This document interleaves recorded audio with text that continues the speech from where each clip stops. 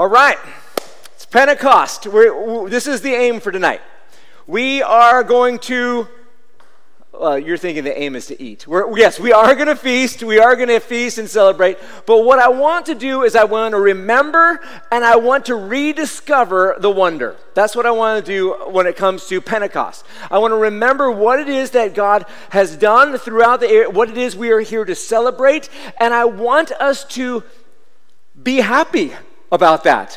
I want us to get past the, oh yes, I know this happened, and just be like, yes, that is unbelievable. Sometimes I just forget how incredible this really is. Recapture the wonder. That's my aim for tonight, and specifically on what happened on this day throughout the millennia. So in case you're new here or haven't been around in previous Pentecosts, basically, in the days of Moses, somewhere around 3,500 years ago, in the days of Moses, God set out his calendar. He set out his calendar, and in that calendar, he selected seven specific days in 3 seasons. So there's 3 specific days, 1 specific day, 3 specific days. Like in 3 clumps, 7 specific days, and he commanded the exact day certain things were to be celebrated, and certain things were to be remembered, and certain things were to take place on. So in the Old Testament days, we see that in Moses' day that he ascribes meaning and aspects and of celebration aspects to each of these 7 days. But when we get to the New Testament and we start reading about Jesus and ultimately what Jesus accomplished, and we get into the book of Acts and then all the way through the book of Revelation, we start realizing that those 7 days that God set out in the days of Moses, they had their Old Testament meanings, but also that God had intended and fulfilled on those same exact days something bigger than their Old Testament meaning, something connected to his greatest salvation events. So the one that we're most familiar with is Easter. Most churches are familiar with this, and Jesus is crucified. We call Good Friday. The Jewish people would say Passover. He was crucified on Passover, the first of the feasts of seven of them. Then he was in the ground during unleavened bread, when the Jewish people are praying for life out of the earth. And then on the third of that time is first fruits, and that's when Jesus is raised to life on first fruits. So you see, on those exact same days that Moses had set aside 1,500 years earlier for celebrating the Exodus out of Egypt, we see one of the first most major epic salvation connected event, the death, burial, and resurrection of Jesus of Nazareth. So that one we're most familiar with. The second, we're now in the single one that's by itself, and that's what we tend to think of as Pentecost. And then there's a 3 festival one in the autumn, trumpets and Day of Atonement and Tabernacles, and we'll celebrate that later. In the year, in October 20th, next feast. Okay, so, but when it comes to Passover and the second feast, the churches maybe that you grew up in, definitely the church I grew up in, don't talk much about this. In fact, I kind of learned this whilst Rehope has been happening and this. But for this day, we tend to think of it as Pentecost, Acts chapter 2, the birthday of the church, the day that the Holy Spirit comes and the church was born. But it's a much older holiday. It's a much older celebration, a day that God had specifically set apart 1,500 years earlier through the prophet Moses. And on that day, this is one of the things we read about on that day. And these feasts are written about all through the first 5 books of the Bible. But in Deuteronomy chapter 6, we learn this about this particular day, this day. Deuteronomy chapter 16. You are to count 7 weeks, counting the weeks from the time the sickle is first put to the standing grain. You are to celebrate the festival of weeks to the Lord your God with a free will offering that you give in proportion to how the Lord your God has blessed you. Rejoice before Yahweh your God in the place where he chooses to have his name dwell. You, your son and daughter, your male and female slave, the Levite within your gates, as well as the foreigner, the fatherless, and the widow among you. Okay, so when Moses set this out, it's definitely a harvest celebration. It's connected to the harvest. It's a day to bring in free will offerings, special free will offerings, and it's a day to rejoice. Those are the three things that we see in Deuteronomy. Free will offering day, harvest day, and a day to rejoice. So today is a rejoicing day, and you're like, I don't really feel like rejoicing. My life is hard, and I just got all these things going on. Okay, great. Put it aside. Today's a day to rejoice and to celebrate. It's time to lift our eyes above the moment and to focus on what Jesus has done, what is accomplished for our salvation. It's a celebration day, a day of intentional rejoicing in God. So if that is all that is behind this Old Testament version of the celebration, then great. That we would have seen the fulfillment of that in Acts chapter 2, where the Holy Spirit comes and we see 3,000 people being saved, where the great harvest of God's salvation begins.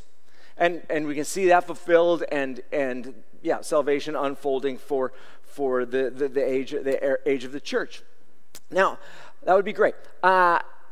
There's more though. It's interesting, we don't read this from the pen of Moses, but during Jesus' day for sure, and in the 500 years leading up to Jesus' day, we know as a fact because of the Dead Sea Scrolls and the documents about this day of celebration, we know that on this day, at least in that era, the Jewish nation was gathering at what we're calling Pentecost. It's the Feast of Weeks or Shavuot. They were gathering to celebrate the receiving of the Word of God. They're receiving of the Ten Commandments of God. They're celebrating that this is the time where they'd received the Ten Commandments. So one of the things that we're doing today, and one of the reasons to celebrate today, is we're celebrating the wonder of God writing the Ten Commandments. We're celebrating the wonder of God writing the Ten Commandments. Now, if you're thinking like, okay, today, on this day, is this the day that God gave the Ten Commandments? This day? I mean, what are the chances? Well, 365. Actually, less than that. But is this the exact day? I don't know. When it comes to this part of the Exodus story, arriving at Mount Sinai and specifically what is happening on one specific day, it gets a little bit wobbly there, a little bit uncertain, but it's right around this time. It could very well have been this time. You can't say that it wasn't. You can't necessarily say that it was, but you know that for hundreds and hundreds of years, the Jewish people were convinced that this was also that day, that they'd received the Ten Commandments of God. When I was thinking about the Ten Commandments and this celebration of receiving the written Word of God, the written commandments of God, I asked myself, okay, in the Bible, is this moment, the Ten Commandments moment, is this the first thing that we find out is written in the Bible? Like, is this the first thing that God commanded written or that was written there? And the answer to that is no. See, actually, so never in Genesis do we see God said, write this down, Abraham, or write this down, Joseph. We don't see that. The first time we see that is in Exodus, getting close to the Ten Commandments. But God, the first thing that we see God say, write this down, or Moses say, and I wrote this down, or something like that. The first thing that we see is a single sentence that God commands Moses to write down. Now, you would think this is going to be a pretty epic sentence. God says, write this down. First time in the Bible, this is that sentence. Says God, I will completely blot out the memory of Amalek under heaven. That's it. That's the first thing God says, write down. So write that down, give it to Joshua. Basically, Joshua, take this note, take this post-it. That's the first thing that God ever commands written. The second thing is probably the Ten Commandments. And basically what happens with the Ten Commandments is, maybe you've been tracking this through, but the Ten Commandments show up a couple different times. First of all, God speaks them from the mountain. Remember? The nation is gathered. He speaks them, and then Moses writes it down. And then Moses goes up and he gets those things that God spoke on stone tablets, and then he smashes them, and then he goes up and gets them a third time. It shows up a few times. But when it comes to the first time with the Ten Commandments and writing down, starting in Exodus 20, God starts speaking from the mountain. He gives the Ten Commandments, and then he speaks a lot of things. And at the end of those chapters, it says Moses wrote them down. So it's possible that the Ten Commandments were part of the first real bit. Not that one sentence isn't a real bit, okay? But it was for Joshua. When it comes to the main beginning of God's written revelation. So, sorry. Okay, not enough smoking. Okay, so Pentecost. So Pentecost wasn't necessarily about celebrating the first words of God ever written, but within 30 days of that moment for sure. But it was about receiving the Ten Commandments, and actually specifically what they're thinking of is receiving the Ten Commandments, the ones that were written on stone by the finger of God. Let's back up for a second. By the finger of God. Sometimes we just read over that. But when we're today, as we're celebrating, we're trying to recapture the wonder of the moment that God shows up and hands these stone tablets that written by his own hand. Wow. I mean, picture this. Moses, and the story starts off with Moses and the 70 elders and the priests, and they go and they see God. Okay, we just read past that one, right? They go and they see God. And this is what we read in Exodus chapter 24, verse 9.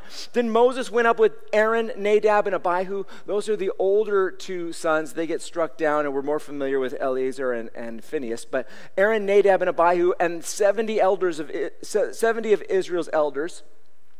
And they saw the God of Israel. Wow. Beneath his feet was something like a pavement made of sapphire stone. Wow. As clear as the sky itself. God did not harm the Israelite nobles. They saw him and they ate and drank. Can you even imagine? That should be one of those moments in the Bible you're like, what? Just and spit like that. It's just such an amazing moment. And then from that context, Moses goes up onto the mountain with Joshua to receive the Ten Commandments. And we read that in just a few verses later. When Moses went up the mountain, the cloud covered it. Just picture this incredible moment. The glory of the Lord settled on Mount Sinai, and the cloud covered it for 6 days. On the seventh day, God, called to Moses from the cloud. The appearance of the Lord's glory to the Israelites was like a consuming fire on the mountaintop. Just what an amazing moment. Moses and Joshua, they're on this mountain which is covered by this cloud, and in the midst of this consuming fire, this thing just appears like a consuming fire on the mountaintop. The receiving of the Ten Commandments written by the finger of God wasn't just like a spiritual great moment for Moses and maybe Moses and Joshua. The whole nation is looking at a mountain as if it is consumed with fire and this cloud. And Moses sits in that for 6 days. And on the seventh day, God starts speaking. Now, a side note. Sometimes you might feel that if God isn't speaking to you, that he must not be close. Sometimes you feel like if you're not hearing from God, that he must not be paying attention. But look at this. For 6 days, Moses is in the consuming fire presence of God, and God isn't saying anything. Not hearing from God has nothing to do with God's presence with you or the lack thereof. That's free. And so after a lot of speaking, we read this in Exodus chapter 31. When God finished speaking with Moses on Mount Sinai, God, gave him the 2 tablets of the testimony, stone tablets inscribed by the finger of God. I mean, it's just amazing. It's an amazing moment, this whole scene. The fire, the tablets, and one of the most incredible moments in the Bible. A day to remember that the written word of God isn't just the words of Moses or Paul or Peter or Jeremiah, but that God is part of the writing of this book, that these are the words of God, Incredible. So on Pentecost, we are celebrating the wonder of God himself writing the 10 Commandments, and we're also celebrating normal people given the written word of God from heaven. That's one of the things we're celebrating today. We got the word of God from heaven. Normal people get the word of God from heaven. So incredible. We're celebrating forever. I love this book. I hope you love this book. The written word of God. We're celebrating on this day forever. But then about 1,500 years later, just 50 days after Jesus of Nazareth was raised from the dead, on that same exact day that God had set aside and commanded Moses' generation and forever to be remembered, that specific day, on that exact day, Acts chapter 2 happened. And the Holy of Holies, temple presence of God, moved out of the temple of Jerusalem and into people. One of the things we're celebrating today is we're celebrating the wonder of God moving his Holy of Holies temple presence into people. This is amazing. Moving his temple presence into people. Paul writes in 1 Corinthians 3, do you not know that you are God's temple and that God's Spirit dwells in you? You are God's temple. This is an extraordinary thing. If you want to understand Acts chapter 2, if you want to peel back the spiritual curtain about what's going on, and we read in Acts chapter 2, it sounded like this, it looked like this, and this is kind of what was happening. If you want to see the spiritual, see Acts chapter 2, kind of the behind the scenes view of it, what you want to do is you want to read Ezekiel chapter 1 and Ezekiel chapter 10. While you're at it, might as well read all the first 10 chapters there, but definitely chapter 1 and chapter 10, and you will see exactly what is taking place on Acts chapter 2. Ezekiel sees this vision, and what he sees is what happens when God's Holy of Holy temple presence, first of all, what it looks like, and what it's like when it's on the move, either moving into the temple or moving out of a temple. And in that you see Ezekiel writes about these 4 living creatures, these angelic living creatures that are around the throne of God, and the throne is up high, and you get the descriptions of them. And when God's temple presence is on the move, these mighty living creatures, they start moving their wings, and the sound of the wings is this sound of this loud rushing wind, this loud wind sound, the sound of these angel wings. And you get in Ezekiel the temple, you get a look up high up there is the throne, the temple presence of God, and then underneath the throne between these living creatures is an altar, an altar with fire bits in it, with coals, flaming coals, and they're kind of moving around. They're kind of moving around there, and you get a sense, and you get to see like what these fire bits are, and all that kind of stuff. So it's amazing. Give it a read. It's also interesting to know that in Jesus' day, in the temple on Pentecost morning, part of the regular liturgy read on that morning was Ezekiel chapter 1 and 10. It was definitely in the minds of people right before Acts chapter 2 happened. And in Acts chapter 2, this is what we read, verse 1. When the day of Pentecost had arrived, they were all together in one place. Suddenly, a sound like that of a violent rushing wind came from heaven. 4 living creatures on the move. And it filled the whole house where they were sitting. And tongues like flames of fire that were divided appeared to them. Oh, I know what they were. Ezekiel chapter 1, Ezekiel chapter 10.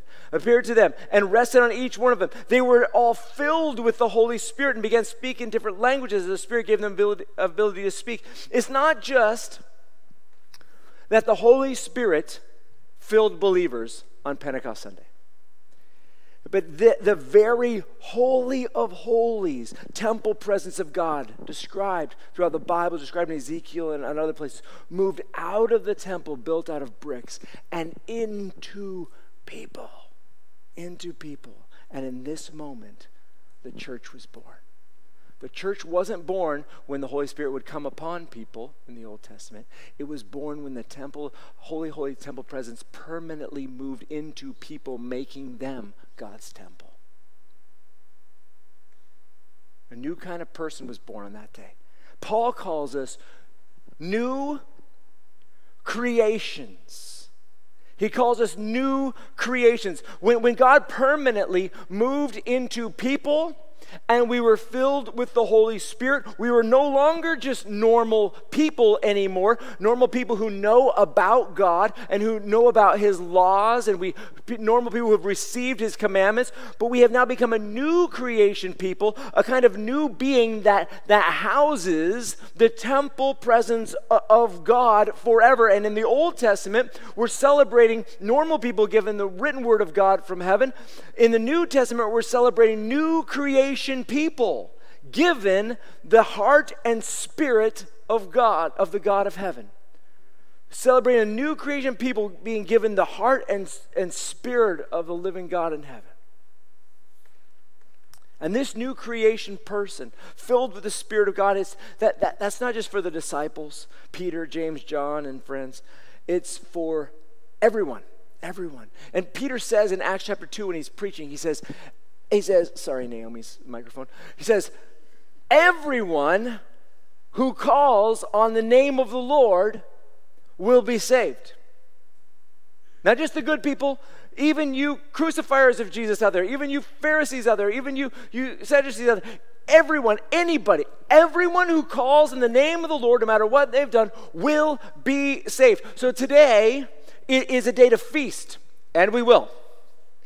And it's good. I previewed. We're going to feast. It's a day to celebrate. It's a day to rejoice. It's a day to rejoice. It's a day for special free will offerings. It's a day to celebrate the wonder of God writing the written word of God, writing the 10 Commandments. It's a day to celebrate normal people given the written word of God from heaven. It's a day to celebrate the wonder of God moving His holy of holies temple presence into people. And it's a day to celebrate new creation people given the heart and spirit of the God of heaven. But it's also a day to repent. It's also a day to be baptized for those who have repented, to be baptized in the name of Jesus for the forgiveness of their sins. It's a day for the receiving of the gift of the Holy Spirit for all who believe. As we get to the end of Acts chapter 2 on Pentecost, on this day, all those years ago, in verse 37, Peter had just finished preaching, and it said, when they heard this, they came under deep conviction and said to Peter and the rest of the apostles, brothers, what must we do? Repent, Peter said to them, and be baptized, each of you, in the name of Jesus Christ for the forgiveness of your sins, and you will receive the gift of the Holy Spirit. For the promise is for you and for your children and all who are far off, as many as the Lord our God will call. And with many other words, he testified and strongly urged them, saying, be saved from this corrupt generation. Some challenges for today. Challenges for today are these. Stay and celebrate. Celebrate with us. This is not the hardest challenge that I've ever thrown out there. Free food. Try and smile. Try and celebrate. Let's try and practice rejoicing. We'll work on it. We'll work on it. You have the ability. I give you permission if someone's being grouchy and mopey to be like, rejoice, bozo, or whatever you want to, however you want to do that. You call him bozo, bonus point. I'll give you a bonus point, or just for that. Don't call names; it's not good. Anyways, so stay and celebrate with us. First of all, secondly, if you haven't given your life to Jesus, repent. Repent. Today's a day to repent and believe and give your life to Jesus to Him. I'll talk you through that in just a moment. Also, if you've been off track with your life, today is a day to repent and to say, Jesus, I've been off track, and return to the Father with arms open wide, to return and be received in and be saved. Thirdly, if you have given your life to Jesus, but you haven't been baptized yet, do it. Do it. Shagan's right here. There's other elders around here somewhere. David Crawford is back over there. And Dave Fleck is over here somewhere. There we go. We're going to do a couple baptisms in just a few moments after the next worship set. You don't have a lot of time, but you could talk to one of those three guys. Maybe one of them will be in the hallway, back hallway, just in case. And what they're going to want to know from you is, have you given your life to Jesus? Then you can get baptized today, if that's the case. I know that you don't have a change of clothes, but there's worse things. You can also plead with Laura to set up the baptism at another time. Very easy to do. Apparently, you just turn on the tap, right? The fourth thing about today is special offerings. There is a QR code. You've got it on your bank details thing. Good luck giving it a go. What I just did is I open up, I got my phone, so iPhones, I don't know how it is with anything not iPhone. Blessings for all those who don't have them. Just kind of turn on my camera app, and I just shine it on the QR code, and it says, open do link? Yeah, I'll do that. And then, thumbprint. It still works for me. And then you got these things. I'm just going to leave it open like that. Apparently, it's not working at the moment, but I'll remember next time I open up the phone. Take these home with you. You can use these. Just to give a special offering here on Pentecost Sunday, going to the renovation of the offices and things and if there's extra, we're going to be working on putting that towards launching Rehope Royston. Just a special time. It's a free will offering. It's not no pressure, but it's just a time to respond to God that way. Every Pentecost, we plan on having a special offering